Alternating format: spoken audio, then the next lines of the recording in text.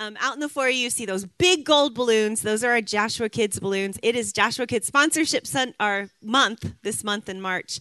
And Joshua Kids is one of the most amazing ministries that I've ever been a part of. I'm just really proud of it. We get to invest in lives and see them transformed. And so if you are interested in being a sponsor, you can grab a card. You actually keep the one with the pretty picture on it, and then you turn in the yellow one. And Armando has some. If you want one right now, you could raise your hand, and he'll get them to you. But it's a really cool ministry. We bring them in once a month, so we get to know these children. We get to know their families, and we minister to their mothers, their fathers, anybody that really needs us. It's not just a child, but it's their family that we get to minister to. They go to camp with us, and you all are welcome to join us at Joshua Kids Camp. It's fun. But it's a week long where we just pour Jesus into them, morning, noon, and night. It's just super fun. So just please help us. It costs a lot of money to go to camp with 100 kids. You could imagine the bill on that. But we want to welcome you to help us invest in these kids. There's also an app, CNC app, and on the sticker in the back of that chair, you can just scan that QR code so that you will get information. And Jeremiah, it was so cool. There was a notification sent out on the app, and it went straight to a video that I got to hear the announcement that you did. It was so awesome. I wish I was better at tech stuff, right? But that's why we have them. They're just really good at it. So make sure you stay connected. I want to read a scripture verse. So did anybody see the Jesus Revolution movie? Who saw it already? Oh my gosh. You have to go see this movie. Seriously, it is so powerful. I cried the whole time, the whole entire time. And it's not sad. It's just literally a story of revival. And it's already starting in America. It's already starting around the world. So you can see how God's doing it. So it was cool watching all of it. That's really where our roots are from, because my parents were saved out of that revival. And then 40 or 50 years here in this, 40 years here in this ministry, these campuses were grown out of that revival. So can you imagine what God's going to do with what he's beginning and starting now? It's generational. And so it's just exciting to see it happen. There's a reason that movie came out now. There's a reason Asbury happened, right? There's a reason we've been having these powerful services. God is doing something. He's stirring up his people. And in 2 Corinthians 9, Paul was talking to the Corinth church. And there was a very specific reason he was talking to them in this passage. It was because they were funding revival. This church was raising money, and they were sending money back to Jerusalem. Why? Because revival was happening in Jerusalem. Because those people were realizing they killed the Messiah.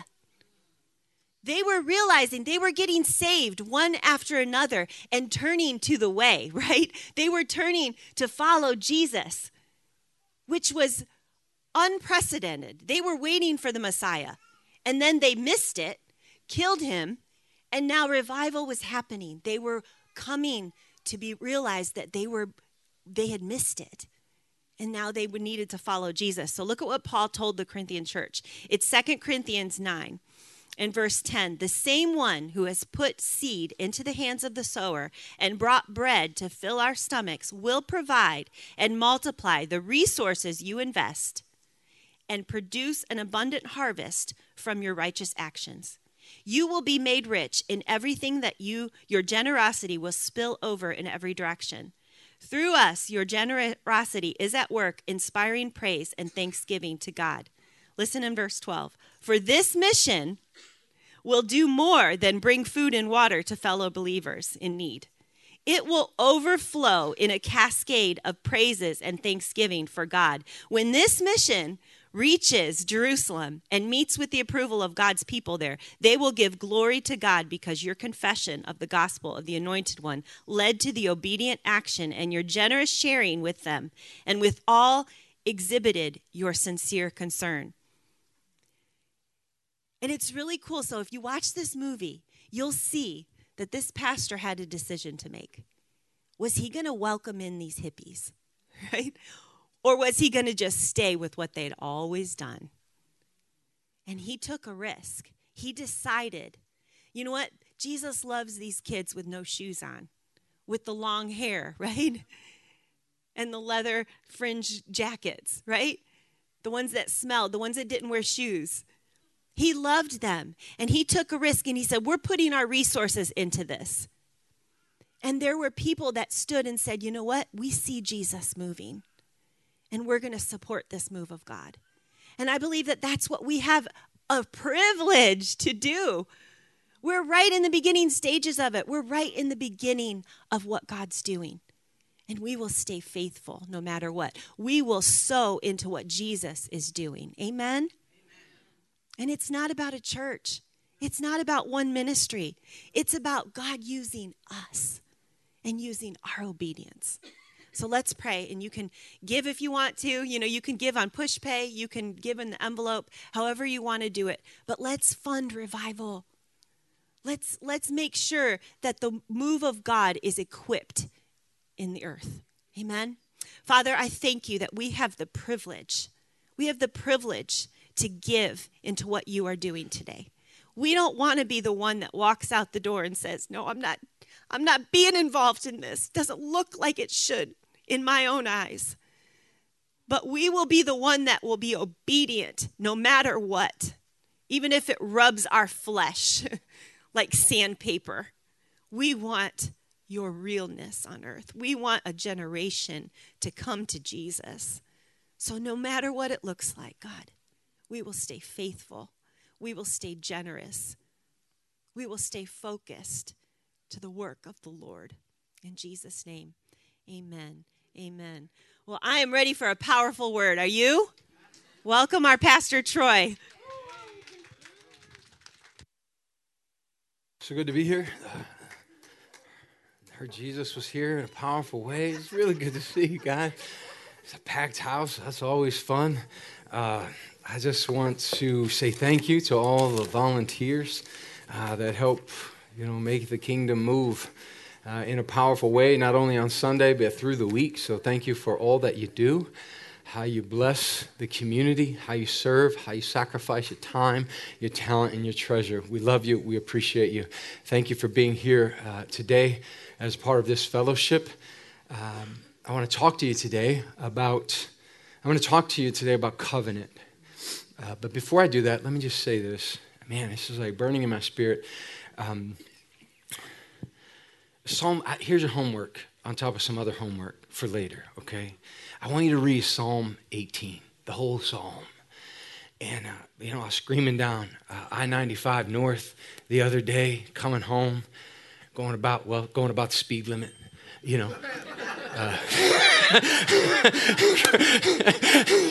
going about the speed limit. And man, the presence of Jesus overwhelmed me and just reminded me that I fight for you. That he said, I am your salvation and your shield. And man, when I heard the Lord say that, I'm literally like, I'm riding down the highway around the speed limit, and I got this song in my head, and God's talking, and I'm crying, I'm weeping, and I was like everything I could keep two hands, and a couple of times I had to throw them both up, I was just like, oh man, and I just want you to read that and know that you need to understand that God fights for you. Man, he fights for you. He fights hell against you. And God took me back all from the beginning of, like as far back as I can remember. And he began to show me all the times he was there fighting for me, man.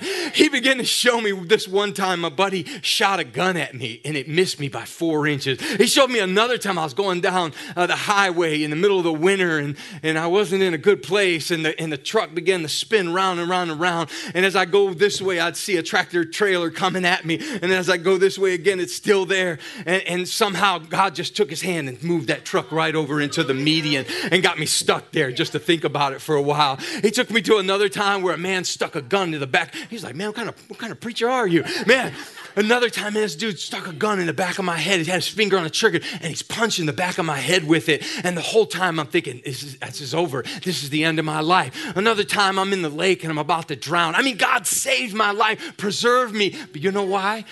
Why? Because my mom prayed for me. And I want you to know the power of the preservation of prayers over your life. The power that once Jesus is spoken, David, the psalmist, said it in Psalm 18. He said, the Lord is my salvation. He is my shield. He is my deliverer. And then once you understand that, you'll stop worrying. You'll stop contending. You'll stop striving. You'll stop being anxious. You'll just understand that God's fighting hell for you, man. God's pushing back the boundaries of darkness over your life. There's nothing he won't do for you. I mean, there's no blessing he won't pour out upon you once you understand that he fights for you. And I just want you to know that he's fighting for you, your children. One time, I woke up in the middle of the night and I started praying for my son Caleb. He lives out in Arizona.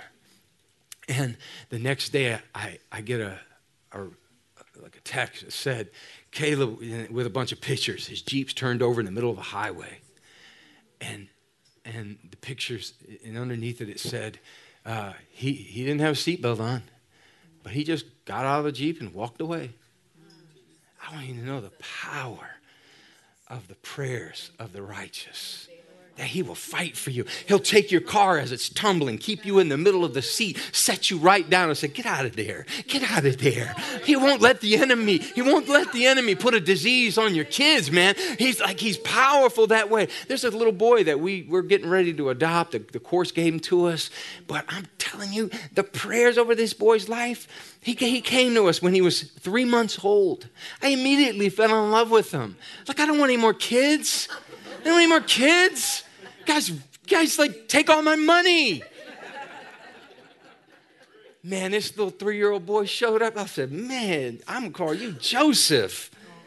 And I gave him everything. Come to find out, his great-great-grandmother was a matriarch of a charter member of the church in Lorraine.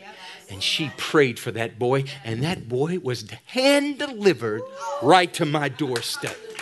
By the system of Egypt. The system of Egypt will bring you a blessing that looks like the powerful prayers of heaven. I'm telling you.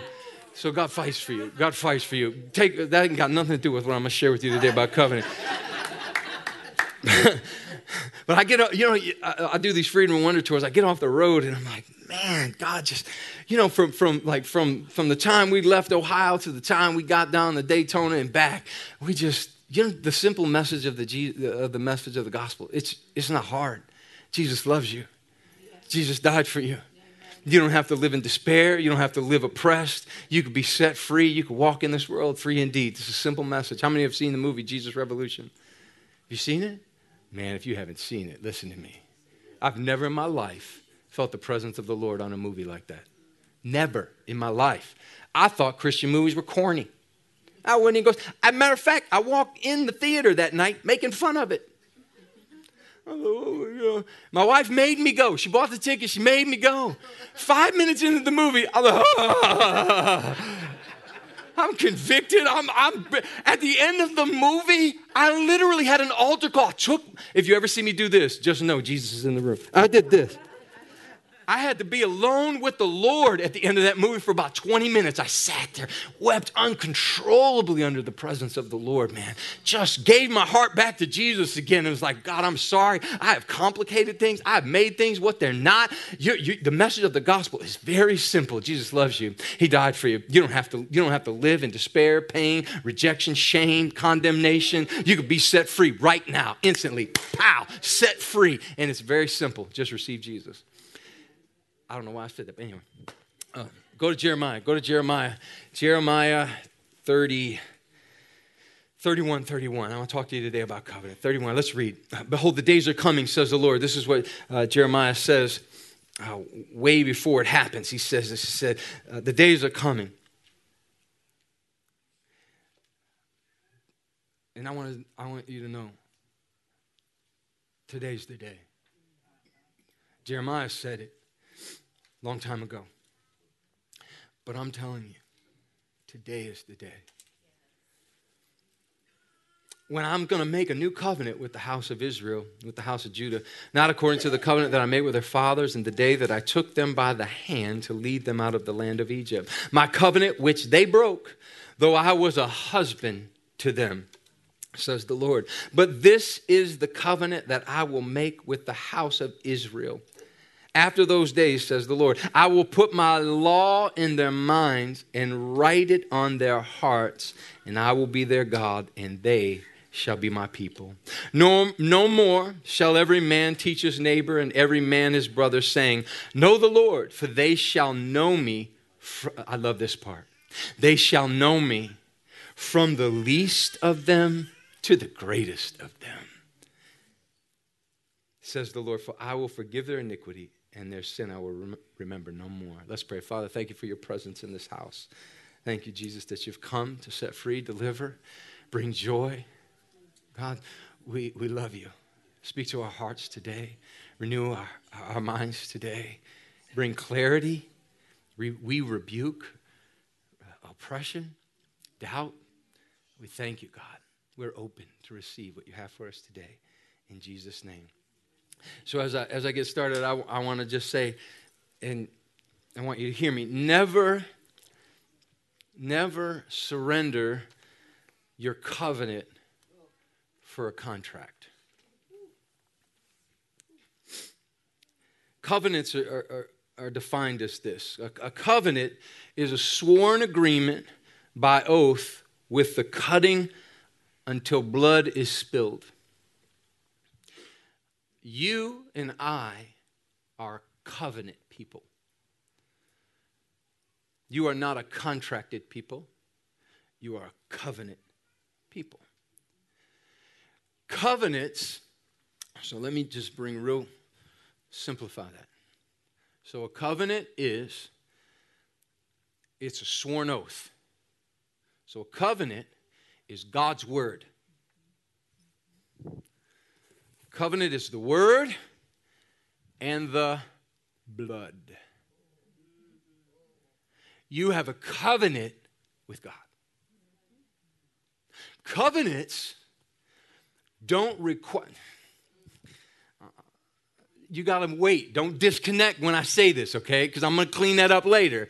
But all you theologians in the house, just stay with me, all right?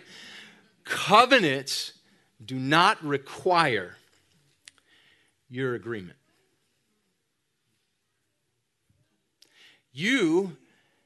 Once a covenant is cut, there's no undoing the covenant. This is what the Bible says. The gifts and the calling of God are without repentance.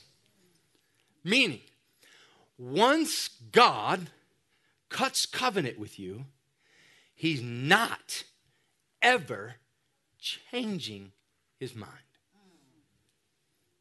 Contracts, I know, that makes some uncomfortable. Because you're looking at me and you're wondering, so are you suggesting that once I pray a prayer, I'm eternally secure? No. I'm gonna show you here in a minute what I mean by that. But what you need to understand is the covenant, the power of covenant is so strong, it will overwhelm your feelings, your opinions, your shortcomings, that once if God cuts covenant with you, he's not giving up. He's sworn it by his word, and he's sworn it by his blood.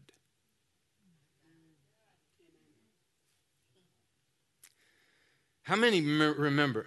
I almost said member. You guys know what member is, right? It's a distant cousin of remember. How many remember, any Gen Xers in the house? Yeah, some in here. Now, Gen Xers, we used to do something back in the day. We had a good friend. We'd make friends. And what we would do is we'd go to our clubhouse. We built forts.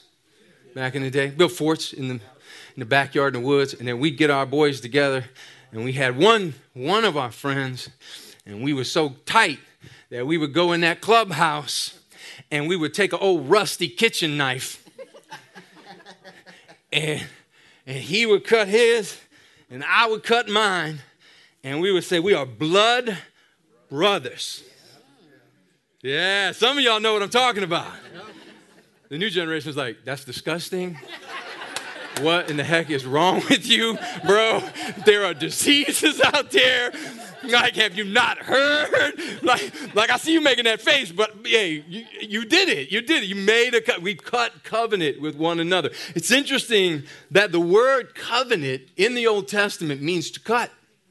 It means to cut.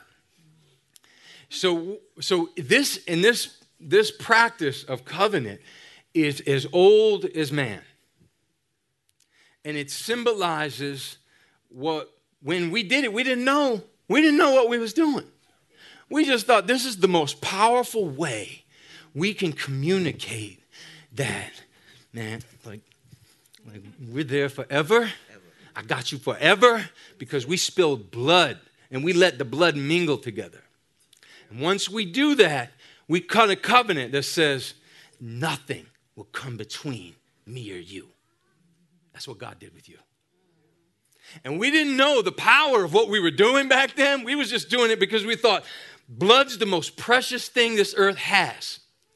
And when we spill the blood, we communicate the sacredness of the relationship. When you're married, same situation happens. Blood is spilled. Your covenant is consummated. It represents the most powerful, sacred thought or expression the earth has to communicate what Jesus would do for you and I when he went to the cross, before the cross, when they whipped him and stretched his and stripped him of his skin and he was bleeding and the blood was spilled. The most powerful communication of covenant. So a covenant, once it's cut, does not need your approval. You can't wash the blood off of you. You can't get rid of a covenant. Now, a contract, on the other hand, I got two pieces of paper here. One represents a covenant of marriage. And the other represents a contract between, this is a church on the North Coast, and I think it's, we were going to do something. The Aviator Event Center and Pub. I don't know. I have no idea. At some point, maybe it was for sale. I don't know. But we entered into a contract. A covenant is God's word and his blood. A contract, on the other hand, requires two parties to reciprocate and exchange monetary value. So contracts are different. Now, contracts, when you enter into a contract, if you don't fulfill the obligation of your side of the contract, the other side is free to walk away. Covenant says, if you don't fulfill the obligation of the covenant, doesn't matter, I'm never leaving. So you can see why it would be confusing for kingdom people. Who are we? We're covenant people. You can see why it would be confusing when covenant people start treating their relationships like contracts. Very confusing when we start treating one another in covenant relationship like we're in a contract. And I've heard people say that what Jesus did on the cross, I want you never to say, I think I've even said it. Don't ever say that Jesus has a contract with you. He does not have a contract with you. Because it doesn't matter if you walk away tomorrow. He said, I will never leave you nor forsake you. It doesn't matter if you fail the terms of the covenant. He's faithful always. Even when you're not faithful, he can't help but be faithful. Now, if I was the devil, I know what I would do. I would try to convince covenant people to exchange their covenant for a contract. I would try to get them do better, pray more, live holier. I would do my best. Why would I do that? Because if I can get them to surrender their covenant, they're still going to go to heaven, but they're going to live through hell.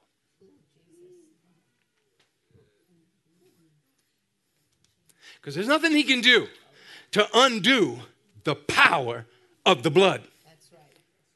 I mean, the power of the blood is so strong. When he yanked Jesus out of that grave, the Bible says the same spirit that yanked him out yanks you out of yours. On the day you die, it's going to yank you right out of this place, and to be absent from here is going to be present there. You could, there's not, but if I was the devil, you know the devil is a liar. He's the father of, he's a liar. The Bible says of Jesus that he's full of grace and truth. He can't lie. God can't lie. Now, if I was the devil, I would convince the people of God, the sworn covenant people of God, to exchange their covenant for a contract, and then once they violated the contract, I would go before God and say, excuse me, I'm a liar and you're the truth.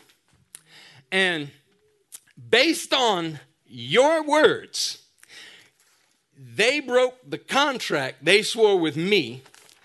Therefore, I'm not going to kill them. You got to kill them. Because you said, the soul that sins shall surely die. You said it, God.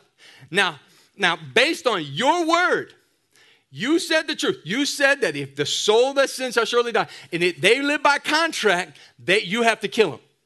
You said the wages of sin is. Now you've got to kill your own kids because they're living their covenant. They've sworn a covenant, but they exchanged the covenant for a contract. They said, I would try to compel you to live. I would try to convince you that your righteousness has some merit in the game of your salvation. I would try to tell you that if you sin, then you're not promised the promises anymore. I would so try to do this to you that I would convince you to live by the law. I would try to convince you to live by the letter of the law. And I would bring condemnation instead of conviction. I would bring condemnation to your life. And every time you blow it, you mess up, I would remind you that you have forfeited the covenant of God over your life. So the power then of our covenant is the word of God. Right? It's the word. I want to share scripture with you now. The power, the strength of your covenant. I need you to understand this. So the strength of your covenant is God's word in your life. Here's what Matthew 24:35 says. Heaven and earth will pass away, but my... So the word of God is so strong that it's more powerful than heaven and earth. The Word of God, His Word is so strong. Numbers 23:19. God is not a man that He should lie, nor the Son of Man that He should repent. He can't lie. John 1:14. Now here's what I want you to focus on. John 1:14 says, the Word became flesh and dwelt among us, and we beheld His glory, the glory as of the only begotten of the Father, full of grace and truth.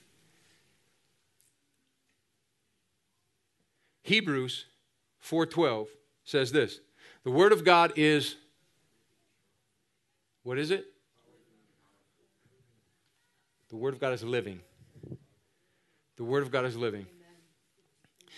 I was going through the house the other day, and I went through a shelf in the house.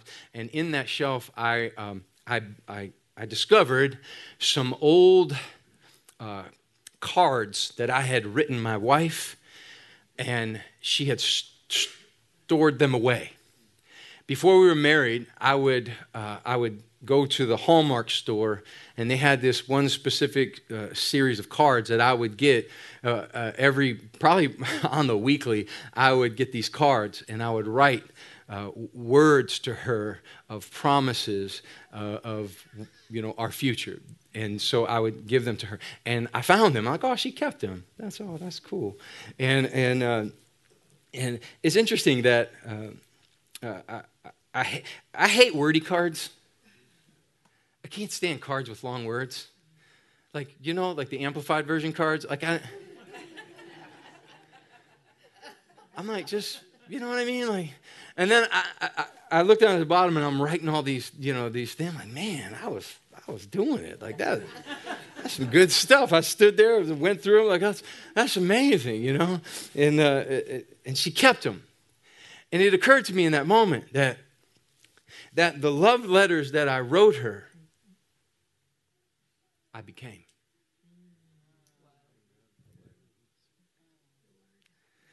And the Bible says of Jesus that His word of covenant to you, He's a love letter made flesh. That the Bible speaks the word. See, I want you to know today that this is not Jesus. Jesus became this. And until there's nothing more dangerous than a believer who knows this, but doesn't know this. Jesus in the flesh. Jesus as a person. There's nothing more destructive than a believer that knows the logos, but not the person. Let me ask you something. Is Jesus only the Word, or has He become a real person for you? Is He somebody you speak to daily, or is He just a morning devotional that you read through and say, oh, that was good? Until He becomes a love letter made flesh, your covenant will remain anemic. Because the power of God's covenant to you is His word. He swore by His word. What is His word? Jesus became flesh. The word of God is living. It's alive. He's not the logos. He's not the written. Jesus is alive. He is still alive. He lives forevermore. He is so alive that He's seated right beside the Father in heaven. And every time I pray, He makes intercession for me. He makes intercession for you. He interrupts all of hell's activities, and he goes to the Father and He says, I hear the prayers of my people, because He is alive. So the power of your covenant can only be as strong as your relationship to Jesus. How is your relationship with Jesus? Is it alive? Do you have a living relationship with Christ? Because here's the reality. We cannot demand promises without relationship. You have no right. Here's the thing. I want you to hear me. You have no right to the written promise unless you have a relationship with the promise who took flesh and dwelt among us. Your access to the written promise is only as strong as your relationship with the living promise.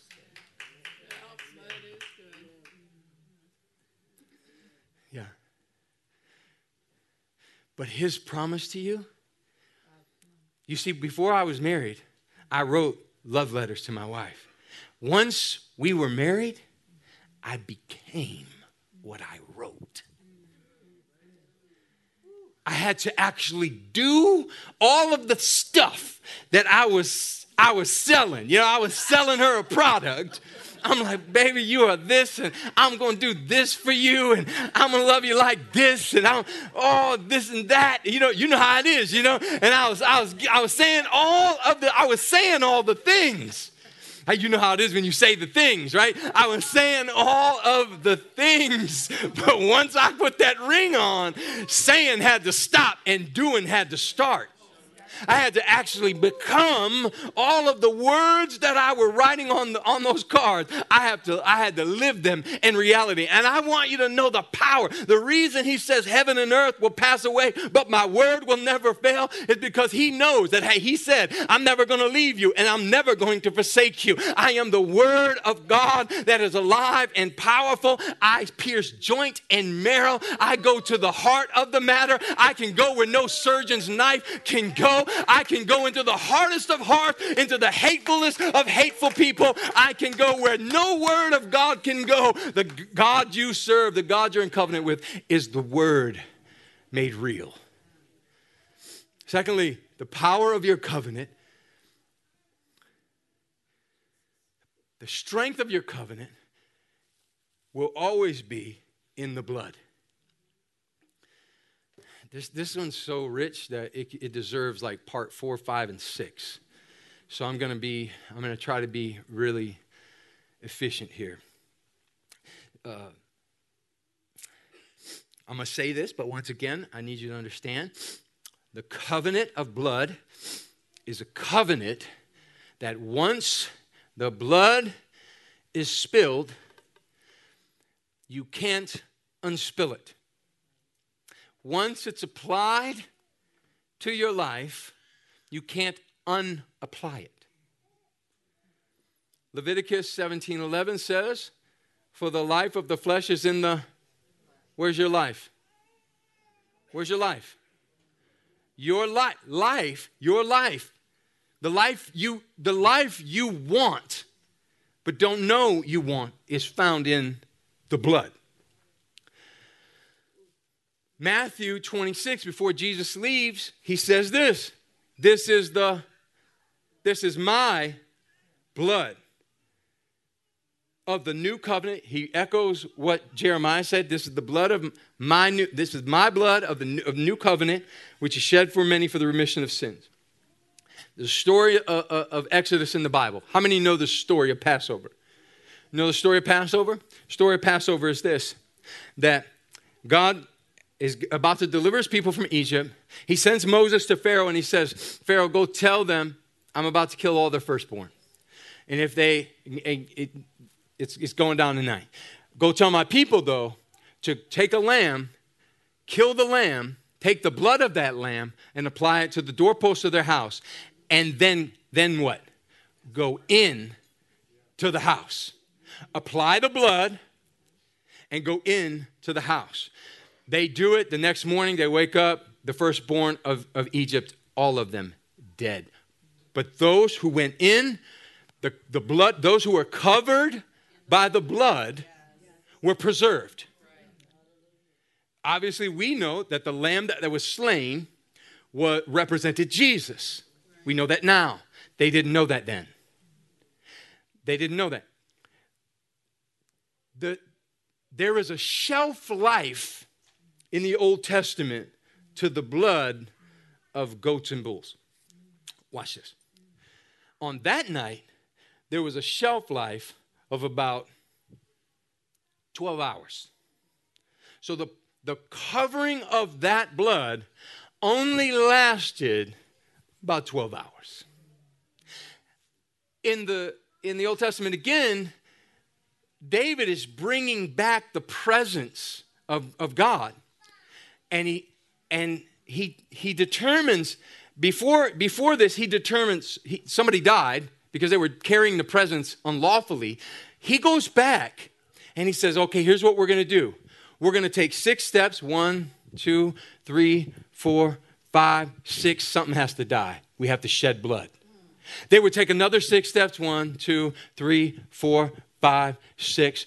Shed some more blood.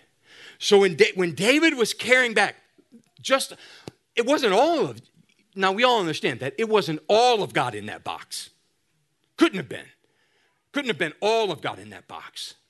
So just the measured presence of God in a box required that blood be spilled every 6 steps.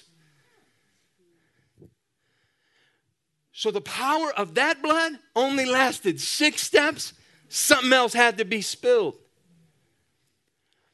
The power of that blood covered sin.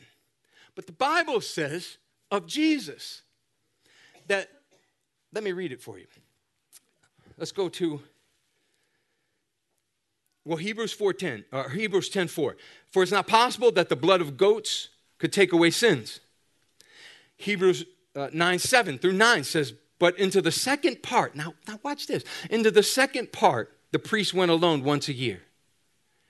So back then, there was a tent in the middle of wherever, and there was parts of this tent, and once a year, so the shelf life of this blood was 24 hours. You had 24 hours to take a lamb, go in, kill the lamb, pour the blood out, and ask for forgiveness over the nation. Had 24 hours. It lasted. All of those bulls and goats represent Jesus. Now, what I want you to take away from this story is this. Jesus didn't cover your sin. He didn't cover you. The blood of bulls and goats covered your sin temporarily until Jesus showed up. The power of your covenant with Jesus is this. It's this. This is the power of your covenant with Jesus. I'm about to tell you a story. Now, as I tell you this story, what I want you to do is not judge me. All right? Because this is a terrible thing to do to your friends. I've asked Jesus to forgive me of this, so you can't be mad at me about this. You can't judge me about this. Couple friends. Elijah. I don't know how many in here know Elijah. Had Elijah with me. We pull up to the church, and my friend Josh, he was there. He was working for the church back in the day. But Josh was out working outside, and once again, this is an indication of some of the stuff that's inside of me. So immediately, I says to Elijah as we're across the parking lot, I said, let's play a joke on Josh. I said, hey, what do you want to do? And he said, I don't know. What do you want to do? I said, I got it. Let's pull up and tell Josh that last night you caught your wife cheating on you and you killed the man. I said this. I know, it's terrible. I said, and you killed the man that you caught her with, and now we got to hide the body. I told you can't judge me, all right? I told you can't judge me, all right? You know what I mean? You can't judge me, all right? I'm telling you, this is 100% true story. You could go confirm it. I'm in the truck. I pull up, roll down the window. I said, put it on, follow my lead. I didn't even give Elijah a chance to not agree. I was like, we're doing this to Josh. I pulled up, and I'm serious. I roll down the window down. Josh comes up, what's up? I said, hey, man, got a situation. And Elijah's over there like, he starts sweating. I'm like, man, dude's putting it on pretty good. He starts sweating. He starts rubbing his eyes. It's like he's in anguish over there on that, you know. And I said, Josh, listen, man, last night something happened. I need your help. You can't tell nobody what we're about to do. He said, okay, what's up? I said, last night, Elijah caught Lincoln cheating on him. You know, he accidentally he killed this guy. I swear before God, this is Josh's response to me. where's the body? You see, some of the guys in the room is like, that's my dog right there. That's my dude. Like, what? Where's the body? Oh, man.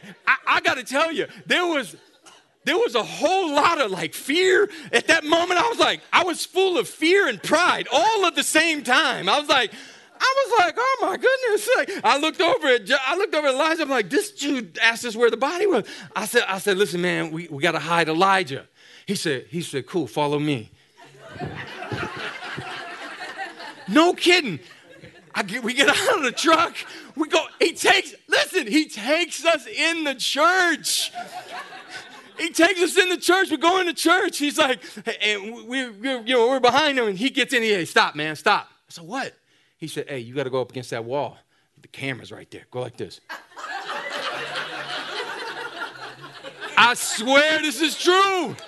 Me and Elijah are walking in like, man, this dude, I don't know if I feel safe right now. We get in there. Elijah's still putting it on. He's like crying and everything. And Josh is like, listen, man, I know a place.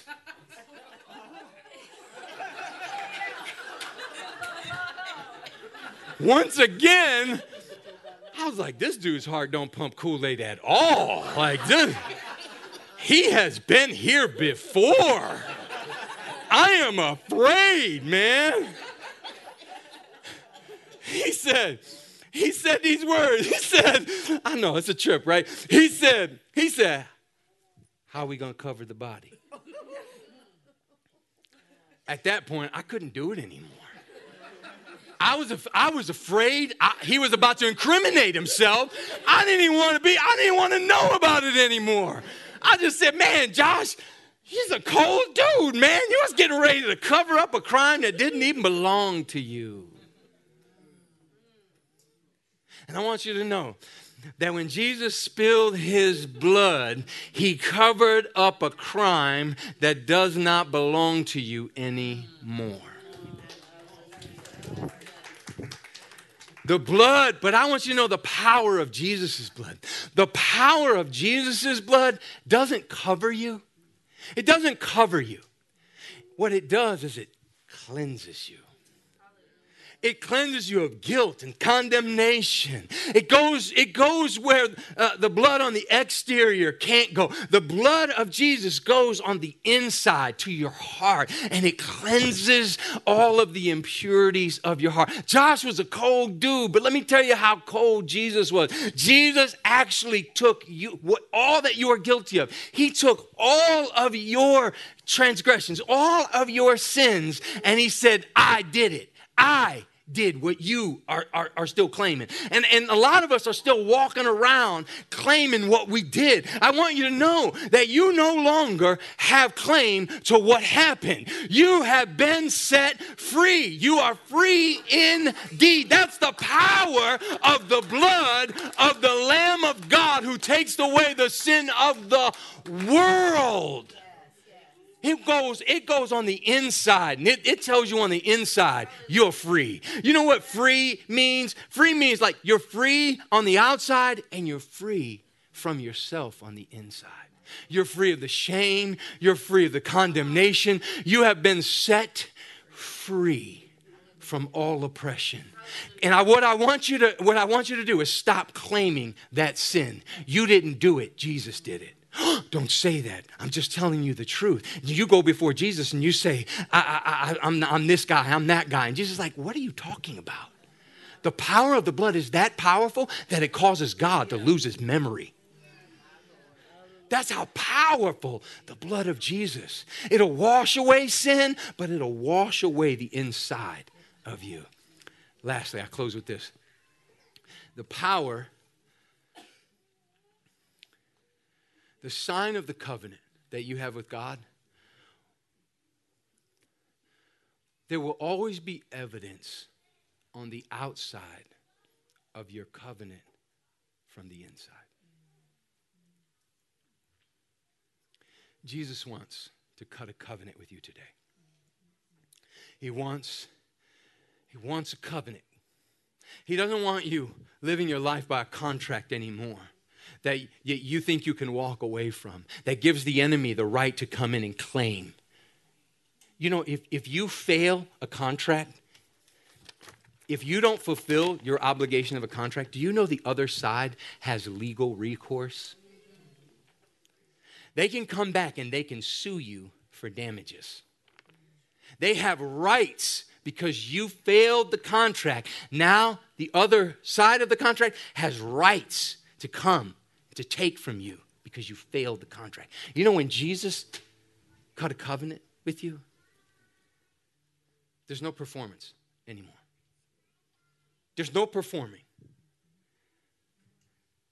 There's no like, Jesus took away the loophole. You know, he's so loving that he took away your ability to manipulate him. I want you to know you're not smart enough to manipulate God. Jesus is so wise.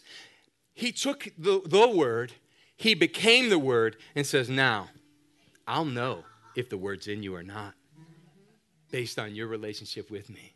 You're not allowed to claim it. I'll know if you have a living relationship with me or not. I'll know if the blood has been applied. You see, the blood of Jesus only is a once and for all sacrifice. Listen to me now. It's a once and for all. He died, for God so loved the world that he gave his only begotten son. That he gave him. And when the Lamb of God was slain on the foundation of the world, it was done. When Jesus said from the cross, it is finished, he meant it. It is finished. Now, what do we have to do? All we have to do. He died. He's the sacrifice. He's the covenant keeper. Even when we don't keep it, he's the covenant keeper. All we have to do is apply the blood. It's a once. He died once, but the application is forever. You have to keep. You got. If you've been around him, if you get in his presence, you get bloody. If you get around him, his blood will get on you. You know, the old saints have this saying, we plead the blood. You ever hear that? We plead the blood. What they're saying is like, we take that blood that Jesus spilled in covenant and we throw it on the situation. We plead the blood. We put that blood. But I want you to know, like, I don't think it's theologically correct to plead it. You have to apply it. It has to be applied to the doorpost of your heart. You have to apply it. Every morning I got to reapply it. I can't risk being outside. He did it once, but I have to apply it often. I'm getting ready to go into something. Jesus, I come right back into your presence. I come right back into your presence. Jesus, cleanse me with your blood. I apply it now. How do you apply it? A relationship with Jesus. Living relationship. You can't apply with you're not in relationship with. You have to be in relationship. He takes away all of the manipulation. He takes away all of our attempts to somehow fulfill it, but not live it. It's like, if you spend enough time with me, you'll know it's there. If you spend enough time with me, you'll walk through the valley of the shadow of death and you will not be shook. You spend enough time with me, the words of man, the deception, the words of man won't shake you at all, because the blood speaks. The blood brings confidence. The blood brings freedom. The blood sets you free. Sets you free. When God cuts a covenant, though, here's what I want you to know. When he cuts a covenant, he always, the covenant that's cut on the inside, always leaves a mark on the outside. He said,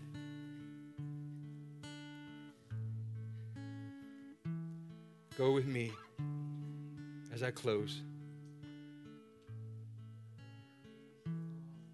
Jeremiah 4. Thus says the Lord to the men of Judah, break up your fallow ground. Do not sow among thorns. Circumcise yourself to the Lord. Take away the foreskin of your heart. Romans 2:29, here's what he says. But he is a Jew who is one on the inside, and circumcision is that of the heart, in the spirit, not in the letter, not in the contract, but in the spirit. When your heart is circumcised, when it's cut, when you get cut by God, when you cut covenant with God, all of a sudden the law of the letter goes away and there's a covenant now. It's a blood covenant by his word. It's sealed. There's a surgeon. He's a world-renowned surgeon. And there's a young man who's in his 40s. He had to have major surgery where they had to open him up. He was very nervous. He goes before the doctor and he tells the doctor, like, listen, I'm really afraid. Like, I feel like, I just don't know that I'm going to make it through. Can you just give me some reassurance? And the doctor says, I've not lost one patient. I'm the best there is. This is the surgeon. I'm the best there is. I've not lost one patient. I promise you. He gives him his word. He said, I promise you. I promise you. I'm gonna see you when it's finished. They're in the middle of the surgery. What's going on? They go to start the man's heart after the surgery. Nothing. Nothing. Do it again, do it again, do it again. Everyone, all the doctors in the room said, listen, I know you don't want to quit, but you lost him. He said, no, I gave him my word. At that point, he reaches down, takes his hands, puts it into the man's chest, and he begins to massage his heart. He massages his heart. He gets down near his ear, and he says to the man, he says, I've done everything I can do. Now it's your turn. You got to do what only you can do. You have to live. And at that, the machine, boop, boop, boop, boop, came back to life. The Spirit of the Lord is saying right now is, I've done everything I can do. Now it's your turn. It's yours. You just have to receive the covenant. You just have to receive the covenant of God for your life. You receive it by receiving Christ. You receive it by living in relationship with Jesus. He is the Word. He is alive. The strength of your covenant is found in your relationship with Him. His blood is so powerful. It's so powerful that it cleanses you from the inside. His blood is the strength of your covenant. His blood applied to you every day that indicates the strength of your covenant. Your ability to lay hands on the sick and watch them get up. Your ability to speak prayers over your children and say they're going to fulfill every assignment. Your ability to touch and agree with your wife, your husband. It's all contingent about your relationship with Jesus. His blood has to be applied. And once you agree to the covenant, it just takes agreement. You say, I'm in. I receive your word. I receive you, Jesus. Take your blood now. Cleanse me. Once that happens, I want you to know that once that blood is applied, there's always a mark in your flesh. That's what circumcision was. It was a sign to Abraham. That was a mark in the flesh that said, you will know from this day forward that you are in a covenant with me. Your flesh will be cut. And I want you to know, when you get in a relationship with Jesus, you'll know it's authentic. Why? Because He'll cut your flesh. He'll start trimming back sin. He'll start trimming back the lifestyles that don't necessarily agree with it. He'll start cutting your flesh. Let's close. Come on, can you stand to your feet with me as we close? And so right now, I just want to encourage you with me to one more time, just kind of close your eyes, lift your hands toward heaven right now, and just ask Jesus to cut you in your heart. Jesus, cut us in our heart. Cut away the hardness that keeps us from relationship.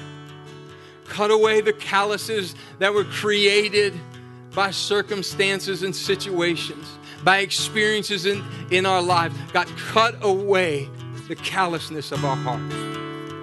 Humble us, God, but don't humiliate us. Bring us into your presence, God. We covenant with you from this day forward to live in a living, alive relationship.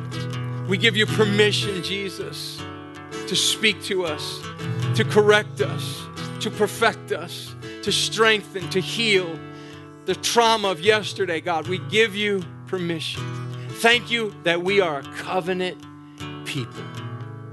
If you're here today and you've never given your heart to Jesus, I want you to pray this prayer with me. Christians in the room are going to pray. It's a simple prayer. It's just this. Jesus, I ask you to forgive me of my sins. I repent. I repent. Come into my heart. I ask you to come into my heart because that's where the issues of life flow from. And I ask you to make me brand new. Make me brand new. Take my life. Change this world with it. I love you. In Jesus' name, amen. Amen. God bless you. Can you put your hands together for Jesus as we close?